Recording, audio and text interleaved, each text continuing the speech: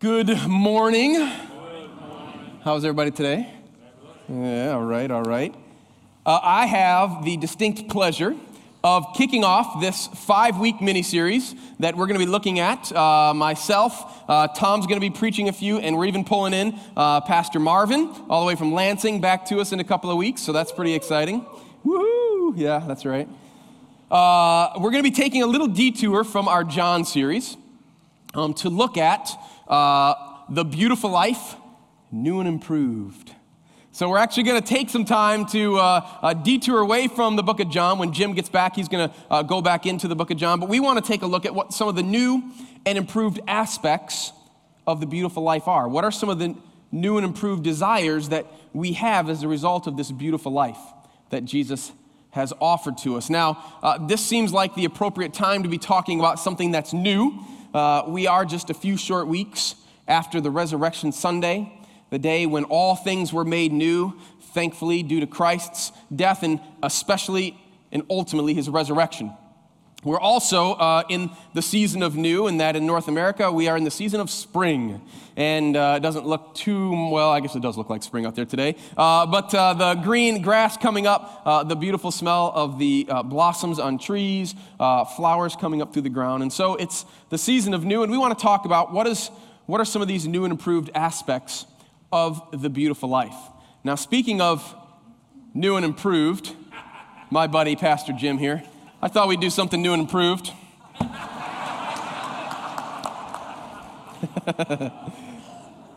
But what is it about new and improved that connects with us so much, right? What is it about new and improved that makes us stand up and take notice?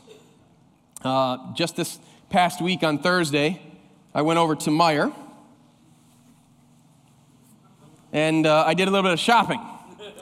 And if you walk down the aisle of pretty much any aisle there in Meijer, you're going to find all kinds of products that claim to be new and improved, or at least new. And there's something about those products that makes us kind of want to say, ooh, I want that. Like new and improved Dynamo. The funny thing was that this was basically the exact same package as the one standing right next to it, but it had new and improved on it. We've got new Star-Kissed tuna in a bag now, I guess. Everything is new, right? New scrubbing bubbles. We've got even new almonds. Didn't know that they made almonds any different than they did, 1,000 years ago, but they do. New dog food, new ways to clean up after your pet. Everything is new, right? And there's something about that obviously marketers know connects to us. I mean, why would you get the old one if you could get the new and improved one? We all want that. We all love new. That new car smell. I've never experienced that myself, but I'm sure someday I will. A new pair of shoes that you can lace up and instantly you can run faster and jump higher than you ever could before. I'm kind of weird, but I like a brand new pair of socks. Something about a brand new pair of socks, putting them on just, feels nice, right? We all kind of long for this new. Now what is it about that connects to us? On the one hand, I suppose it's a bit of just the fact that we're selfish consumers, right? I mean, we always want what's best for us. I always want the newest, latest, greatest.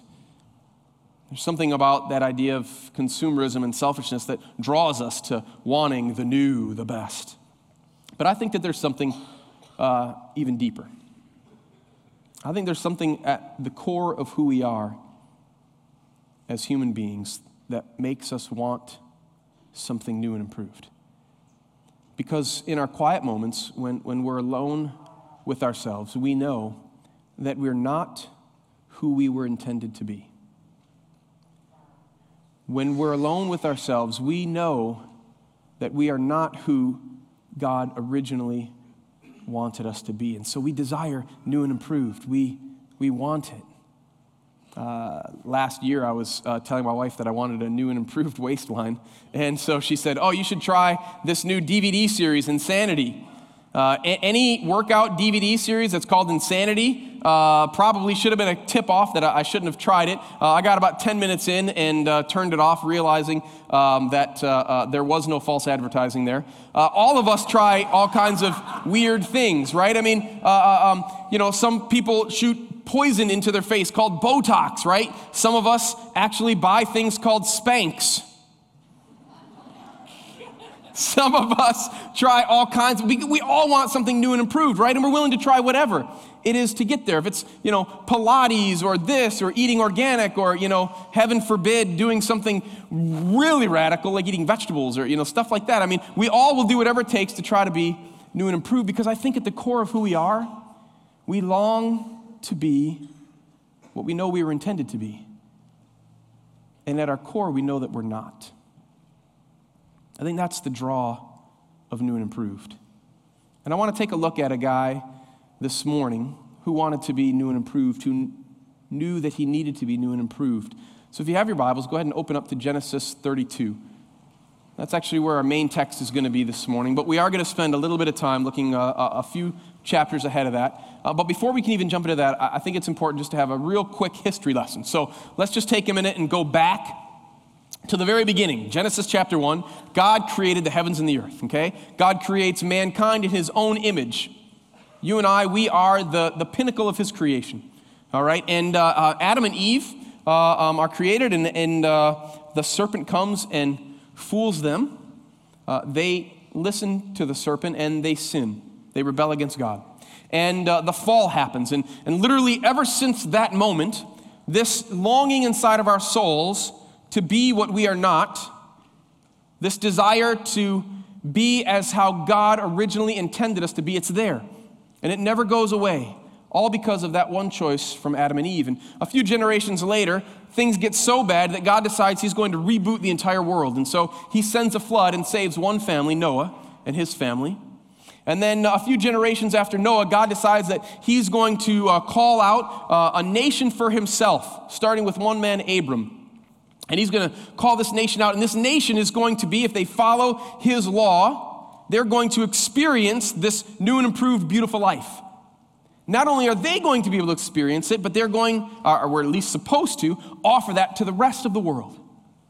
And so Abram is called out by God. He says, okay, he obeys. By faith, he goes to the promised land. God changes his name to Abraham, father of many. And then he has a son. Now, it's not his first son, but it's the son of promise, Isaac. And Isaac grows up and he gets married. Isaac's name actually literally means laughter, which is kind of interesting because when Sarah found out that she was going to have a baby in her old age, she started laughing. Like, you're kidding me. So Isaac comes along, laughter, and he and Rebekah, they get pregnant, and they have twins, or at least she's pregnant with twins. And we find out that something kind of weird is happening with these twins. And so she actually goes before God and inquires about it. I guess the twins had been wrestling around inside of her womb in a way that seemed just beyond what is normal. Okay, now obviously I've never experienced what it's like to have twins wrestling around in my room. There are days that I look like I'm in my second trimester, but that's not the same thing as what my wife and many others have dealt with. And this was more than simply just a kick in the gut or a punch in the belly. Something was going on, and so Rebekah inquires of the Lord in chapter 25 of Genesis, verse 22. Says, the babies jostled each other within her, and she said, why is this happening to me? So she went to inquire of the Lord. The Lord said to her, 2 nations are in your womb, and 2 peoples from within you will be separated. One people will be stronger than the other, and the older will serve the younger. Now, this is a change from what normally would be. In ancient Near East, it always would have been that the older was the one with whom everything would carry on. All right. In this case, though, God reverses it. In fact, it's not the first time God has done this. God has actually done this with Isaac as well. Isaac wasn't the firstborn to Abraham, but he was the son he was the chosen son. So the same thing is happening here. So verse 24, when the time came for her to give birth, there were twin boys in her womb. The first to come out was red, and his whole body was like a hairy garment. So they named him Esau. Picture Jim Samra as a baby, okay? I'm kidding. I'm sure Jim won't hear that. They named him Esau. All right? Esau literally means hairy. Okay, in the ancient Near East, most of the time when you were named after something that described you specifically or described your character. So Esau is hairy. Verse 26, after this, his brother came out with his hand grasping Esau's heel. So he was named Jacob. The name Jacob literally means one who grasps the heel. It's another way, though, that the Hebrews would say somebody who deceives, a supplanter, a trickster, somebody who thinks they can take matters into their own hands. Seems like kind of a weird thing to name your son, but that's what they named him. He was named after not what he looked like, but his character, what he would act like. And he lived up to his namesake.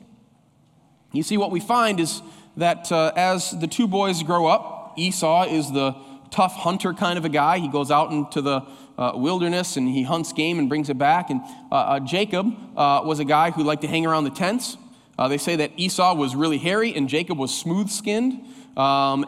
Jacob just kind of lived up to this name, this idea that he's a deceiver, one that kind of takes matters into his own hands. You ever know anybody like that? That they just are always scheming, trying to get the best deal on this, or they're always trying to figure out the way to make things happen. Well, that was Jacob, okay? Kind of like the poem Invictus. I am the master of my fate, the captain of my soul. That's exactly who Jacob was. And in this particular time frame, Esau goes out and he's hunting, and he comes back and he didn't catch anything, okay? And he's starving. And Jacob's been back. He's been making some lentil stew. And he comes to Jacob and he says, oh, I'm so hungry. Man, can you give me something to eat? And Jacob says, sure, I can give you something to eat if you'll give me your birthright. Now, the birthright was basically a double portion of the inheritance. So if every kid would have gotten one piece of the inheritance, Esau, who had the birthright because he was born first, would have gotten 2 pieces of the inheritance. And Jacob says to him, hey, I want what is rightfully yours, and you're hungry, and I've got some soup, so I'll tell you what, I'll hook you up with a bowl of soup, you give me your birthright. Now, the Bible does tell us that Esau, it says, despised his birthright. Why, we don't exactly understand or know. All right, but we do know that Jacob is showing that he is exactly what his name says he is, the one who tries to make things happen his own way, in his own time. And so he finagles the birthright away from Esau. So that doesn't make Esau real happy as he realizes later on that he just gave away his house for a bite of Snicker bar.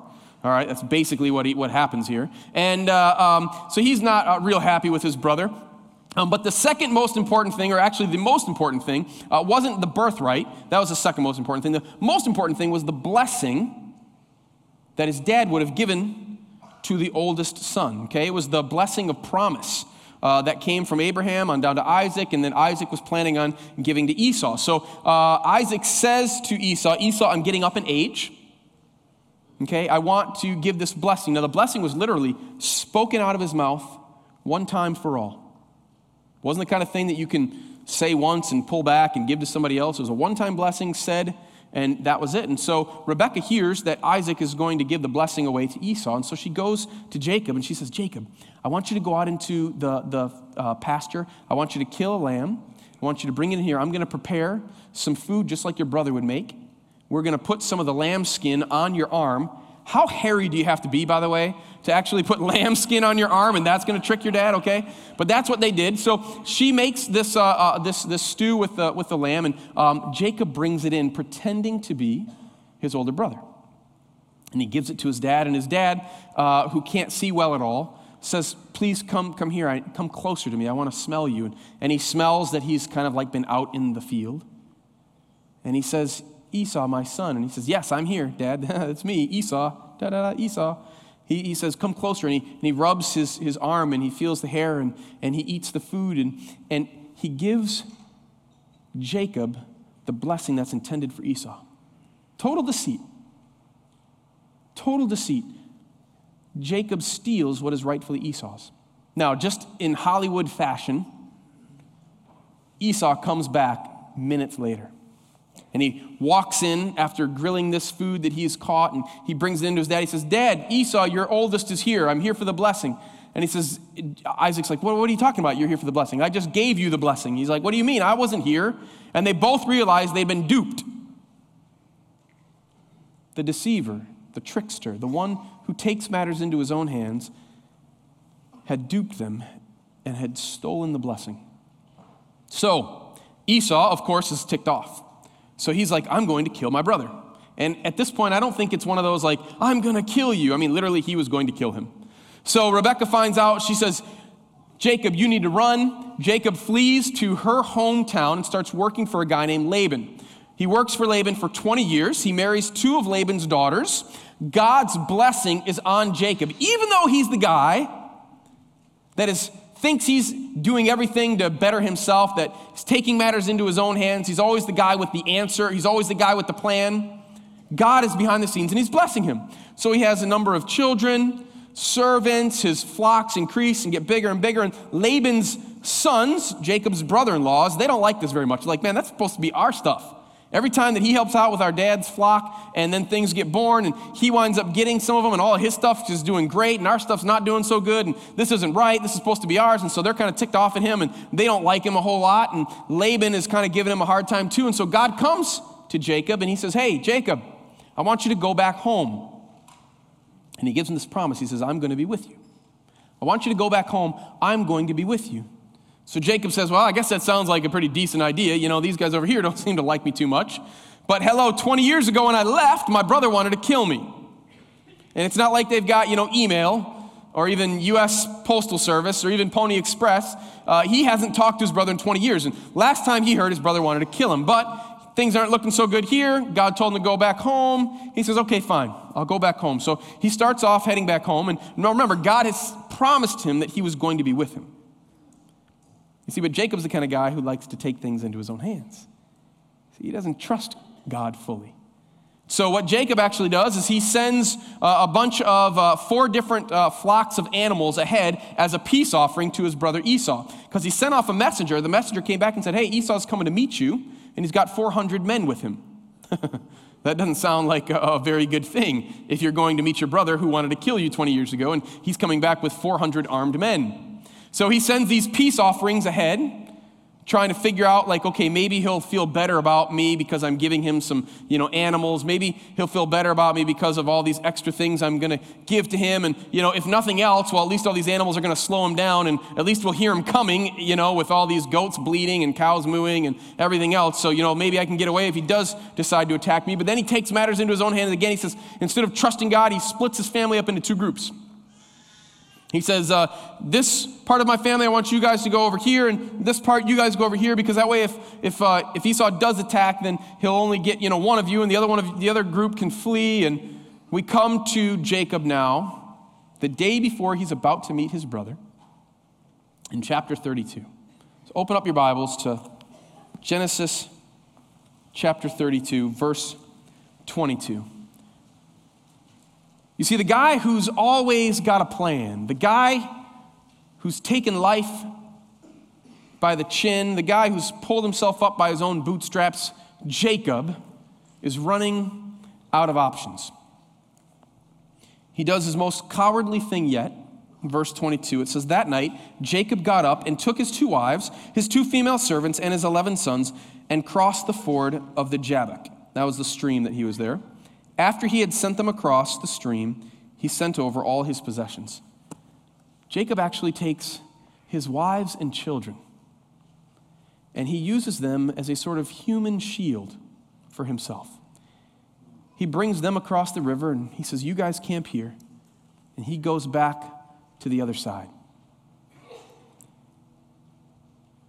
Now, if you're alone all by yourself, and you're actually realizing what is playing out, how would you feel? I have to believe Jacob was beginning to ask some tough questions to himself. And in this moment, God actually shows up. Verse 24. So Jacob was left alone, and a man wrestled with him till daybreak. A man wrestled with him till daybreak. Now, it seems kind of weird in the story up to this point. You're like, okay, is this Esau? What's a man coming and wrestling with him? He's supposed to be alone. The purpose of saying that he was alone and then a man showing up to wrestle with him is, we find out later in Scripture, Hosea 12 actually says this is an angel. In some translations, it says an angel of the Lord. There are some scholars that think this might be the angel Gabriel or another one of God's angels. Some actually believe that this was actually pre-incarnate Jesus Christ, that Jesus himself came and wrestled with Jacob.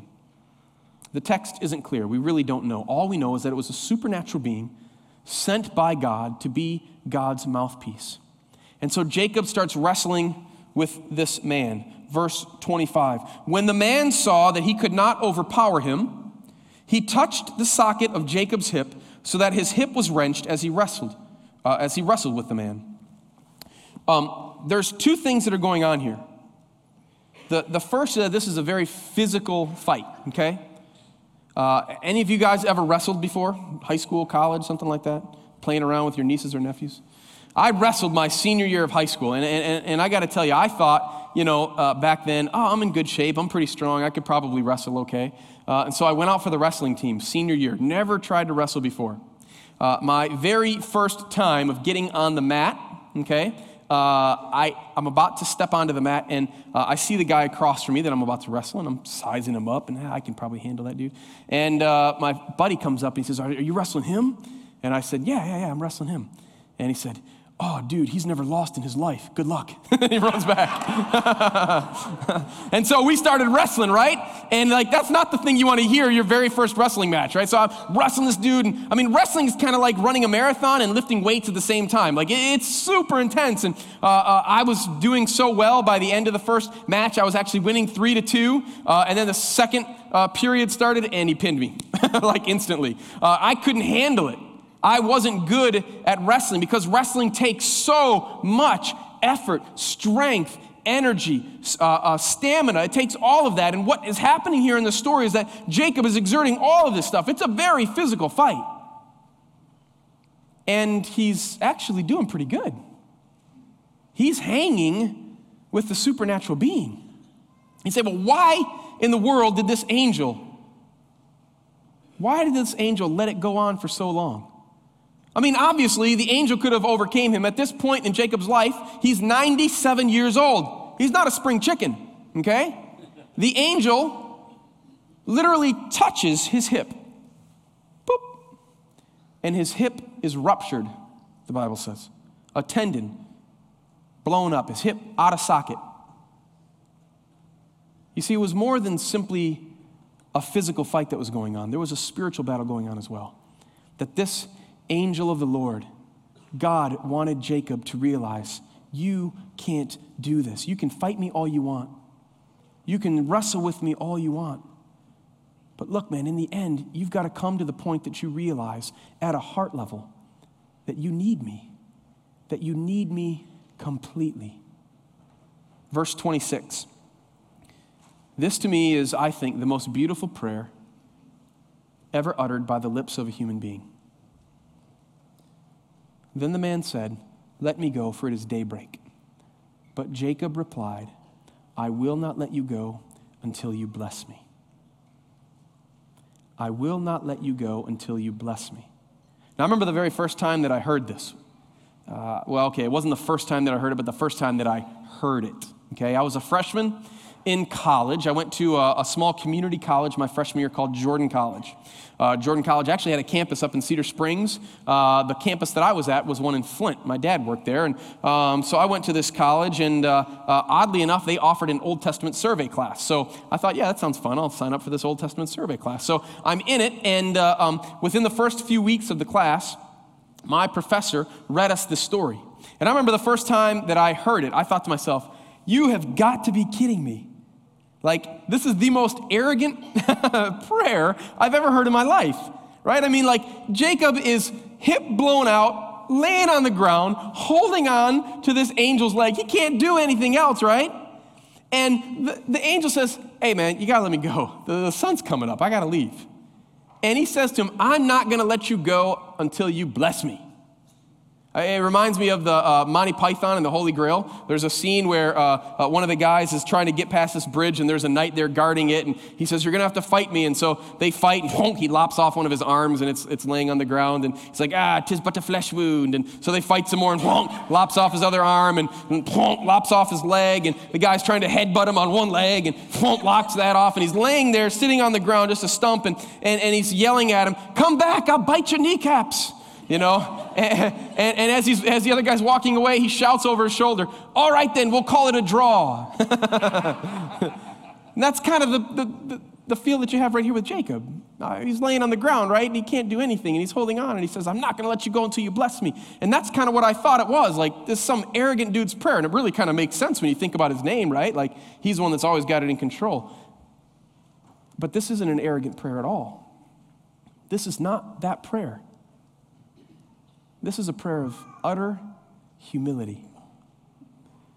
This is actually a prayer of Jacob laying on the ground, holding on to the leg of God and saying, "God, I know who I am, and I know who you are, and I've got nothing else.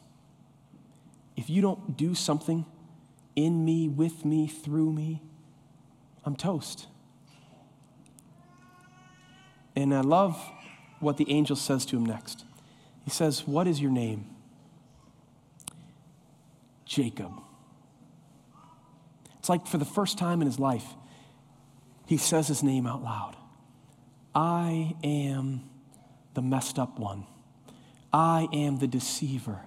I'm the one who thinks I can take life by the throat and make it do what I want to do. I'm broken. I've got nothing. You see, this is, I think, the most beautiful prayer in the world because it's a prayer of a man who recognizes exactly who he is. Nothing before God. And recognizes exactly what he needs. And that's everything in God. And I love what God says to him next. God takes his name, Jacob, the deceiver, the one who thinks he can handle everything, and he changes it to the name Israel. Now, there's a number of different understandings of what Israel might actually mean, but one of them is that God fights for you. So he goes from the guy who wrestles with God, the guy who is the deceiver, who thinks he can handle life all by himself, to the guy who God is going to now fight for, the guy that God is going to come and lead. The reason that this verse was so meaningful to me is because something that had happened to me the week that I first really heard this verse. When I was in high school, I started dating a girl. We dated the end of my sophomore year and up through my junior year and my senior year. And we were both solid Christians. We loved the Lord. In fact, she was one of the ways that God had got me serious about my faith. I hadn't been serious about my faith up until the middle of my sophomore year. And as I was there in this relationship, it started to fade from what does God want me to do is what does she want me to do. So I decided that she was the girl I was going to marry. Hadn't really talked to God a whole lot about it, but it seemed like a good idea. And so I talked to her. I said, "Hey, who would you like to marry?" And she said, "Well, I thought I'd like to marry a businessman." I said, "Yeah, that sounds good." So even though I had sensed my senior year that God might be calling me into ministry, I decided I was going to go into business. So I went to college and I signed up. I was a business major in college, and I had even spent $350 on a hopeful ring. Now, we couldn't call it a promise ring. We were way too spiritual for that to make a promise, right? But we called it a hopeful ring that I had spent. And that's a lot of burgers at McDonald's, people, and that's where I was working, $350, okay? So I had given her this ring. I had my life mapped out. I was going to go to this community college for a year. After that year, I was going to transfer to the school that she was going to. I was going to be a business major, be a businessman. We were going to get married after my junior year of college. I had everything mapped out. It wasn't like I was some rebellious punk. I wasn't.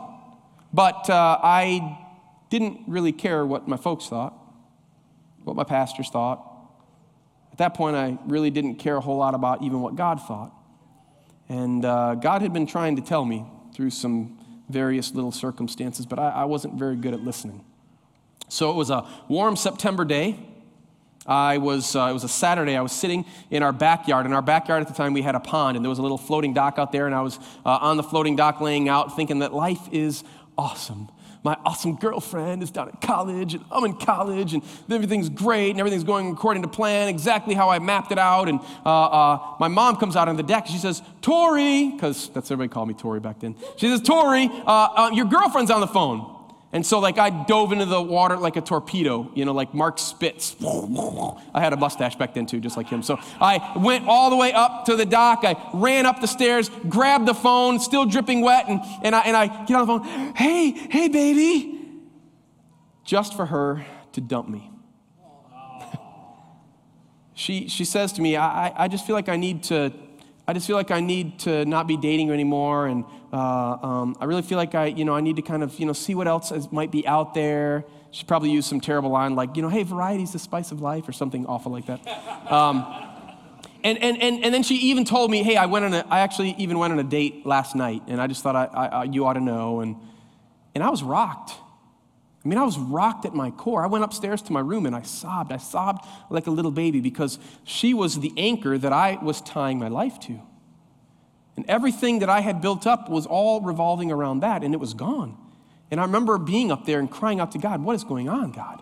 I don't get it. This doesn't make sense. My entire life. And that's why this verse meant so much to me. Because I became like Jacob, laying on the ground, my hip out of socket, holding on to his leg. And I said to God, God, I need you. I have nothing. And so I'm not going to let go until you bless me. I have no place else to go, God. And so that day I started hanging on to his leg. 3 years later, still clinging on, God brought this cute little Filipino girl to Cedarville University, and we started dating, and 4 years after that, we got married. Now, nothing against this girl that I dated in high school. She's a nice girl and all. But she can't hold a candle to anything that my wife has, all right? I'm just telling you, God knew. It wasn't that that she was bad over here. It's just that God knew he had something so much better. If I would simply let go of my own desires, my own plans, and hold on to him. And that's what I want to say to us today. Who are you wrestling with? What is it that you're unwilling to let go of? Who are you holding on to? What's the anchor in your life? Is it job? Marriage? And let me tell you, it doesn't matter if you're a high school graduate. Speaking of our high school graduates, I'm going to ask you to come forward right now along with the elders so we can pray over you. It doesn't matter if you're a high school graduate. You guys can come on up right now. It doesn't matter if you're a high school graduate. It doesn't matter if you're 36 years old like me. It doesn't matter if you're 56 or 86. The beautiful life that God intends for us is only found when we hold on, lie down, and hold on. And if you're holding on to anything else, you're not going to experience the life that God has for you.